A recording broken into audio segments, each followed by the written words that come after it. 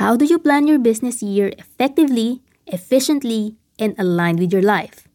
Stay with me and learn how I did it for my business. Welcome to the 26th episode of Legally Fluent Podcast, a series teaching you how to legally run and scale your coaching, course creation, or online business. Get rid of that overwhelm and confusion so you can finally concentrate on what you do best. If you find business legalities a nightmare and you finally want to conquer the fear of anything legal, then you are in the right place. I am your mentor and host, Vena Verga Dannemar, an onlinepreneur legal strategist, co-CEO of the Dannemar household, a lawyer, and an onlinepreneur. It's that time of the year again. Things are starting to settle down for some of us, while for others, they may still be in the peak of their game hustling. Whether you belong to Camp A or Camp B, there will come a time this month or early next month that you will start to prepare for the next business year. And let me share my tips on how you can effectively prepare and to secure the maximum success for your business and for yourself as well without having to hustle day in and day out and without having to sacrifice your personal life. But before that, let me tell you a story why I became serious with planning my year. Back when I was first starting my online business, I was trying anything under the sun actually. I was creating product after product and service after service and hoping that something will stick. And trying things out the first time is actually alright. It is with trying that we actually learn. However, the following year, I still found myself trying a lot of stuff and I actually felt overwhelmed. By then, I already know what products and services will bring in the money. But because I don't have a plan, I still got derailed by shiny objects. And how I love registering to these business courses and coaching programs, which unfortunately only added to my overwhelm and confusion because every business guru seems to be teaching a completely different thing. Now, on my third year, I said, enough is enough. I cannot be pivoting every single month and I cannot be reactive to every shiny object that I hear about. I need to have a definite plan for my business in my life. And I cannot allow myself to be pulled in all these different directions because I don't have a plan. And that is when I finally sat down and became serious about planning my year. So I started with reviewing my current year. What went wrong? What went right? What are the biggest income sources that I have? And which activities were not worthwhile continuing to the next year? Reflecting on your current year is necessary because we learn that way. Good or bad experience, good or bad lessons, they all teach us something. And all of these lessons become stepping stones for success. Was there anything that you've planned for this year that you were not able to achieve? And why do you think you were not able to achieve them? Look at the people around you and list down who amongst your family, your peers, colleagues, or friends who helped you the most this year.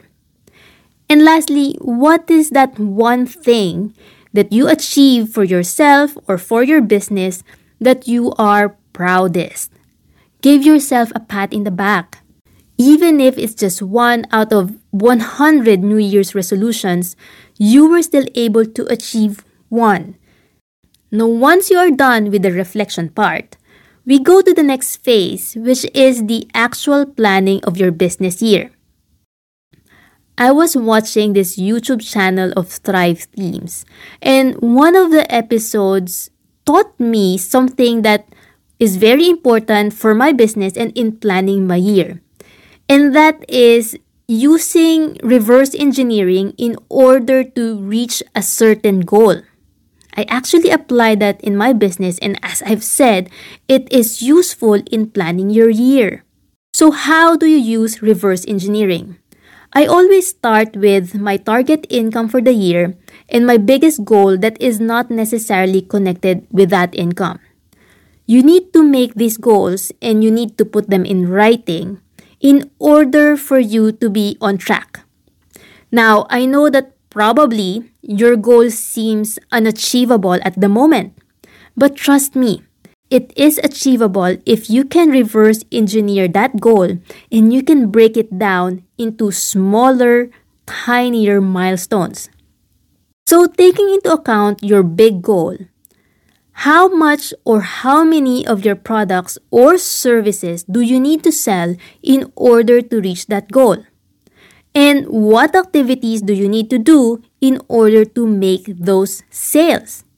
So, for example, you have a goal of $50,000 for the year, and you only have one product, which is one-on-one services.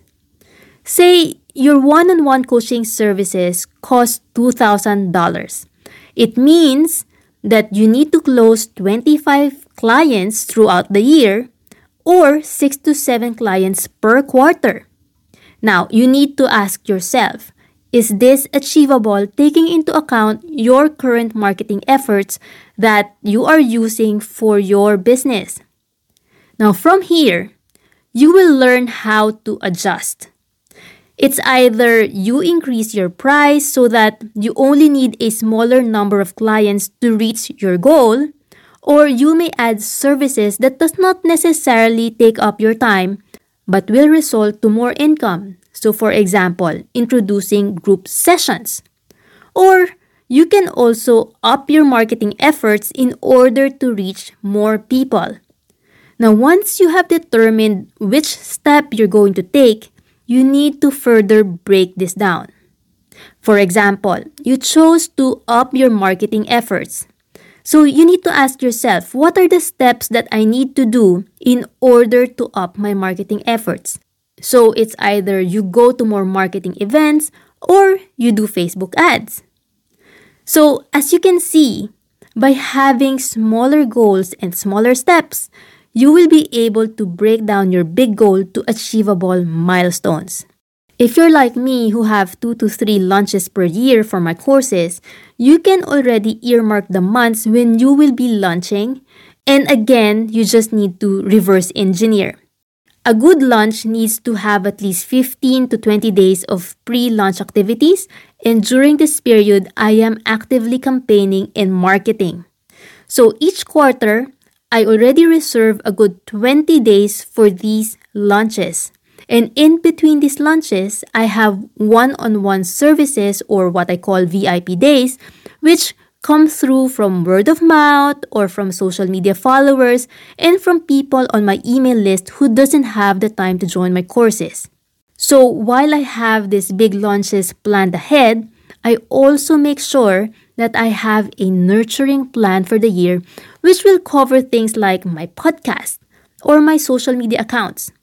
I use these platforms in order to nurture and to connect to my audience and also to reach new audience. So nurturing your audience is very important because they are the lifeblood of your business. If you have been with me for a while now, you know that I have a weekly podcast and I am on Instagram at least once a week. My contents for these platforms are planned 8 to 12 weeks ahead. And at the start of the year, I actually earmark on my calendar when am I going to hold the planning sessions for my content. Now, this is very important. While you have everything planned, you need to include room for things that will not go as planned. For me, I have a small child and I have to reserve things like unaccounted school activities or sickness. You cannot plan these things ahead of time, so you need to include what I call white spaces in your plan. You can use these white spaces for things that may not go as planned, or you can use them for yourself. If you plan ahead, you can actually lessen the blow of these unplanned events in your business. If you have a big goal All you have to do is to actually write down smaller goals that will help you reach that big goal. And for each short term or small goal, you need to write down the steps in order to reach these milestones. Aside from that, you should also include things like what are your non-negotiables? What are the things that you need to do every day or every week in order to reach your bigger goal? But of course, your business plan will not be complete if it is not aligned with your personal goals and those things that are important to you. So for me, family time is non-negotiable. So I make sure that vacations and family time is already included in my goals.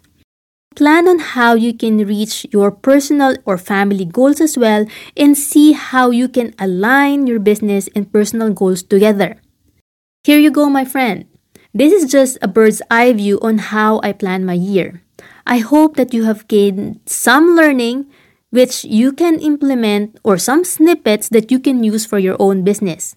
I have a gift for you. You can find in the episode notes a link to a yearly planning and reflection template that I made especially for you. Fear is a money block. If you constantly fear business legalities, you will not be able to grow and scale your business. Our goal in Legally She Can is to mentor and guide you so that you will not only feel confident, but will also gain the peace of mind knowing that you have and know what it takes to legally run and scale your coaching, expert, or online business. If you are a coach, course creator, or online business owner and you are ready to leave insecurity and fear behind, follow Legally Fluent Podcast and our social media account Legally She Can and let me guide you. See you next week for episode 27 of this series.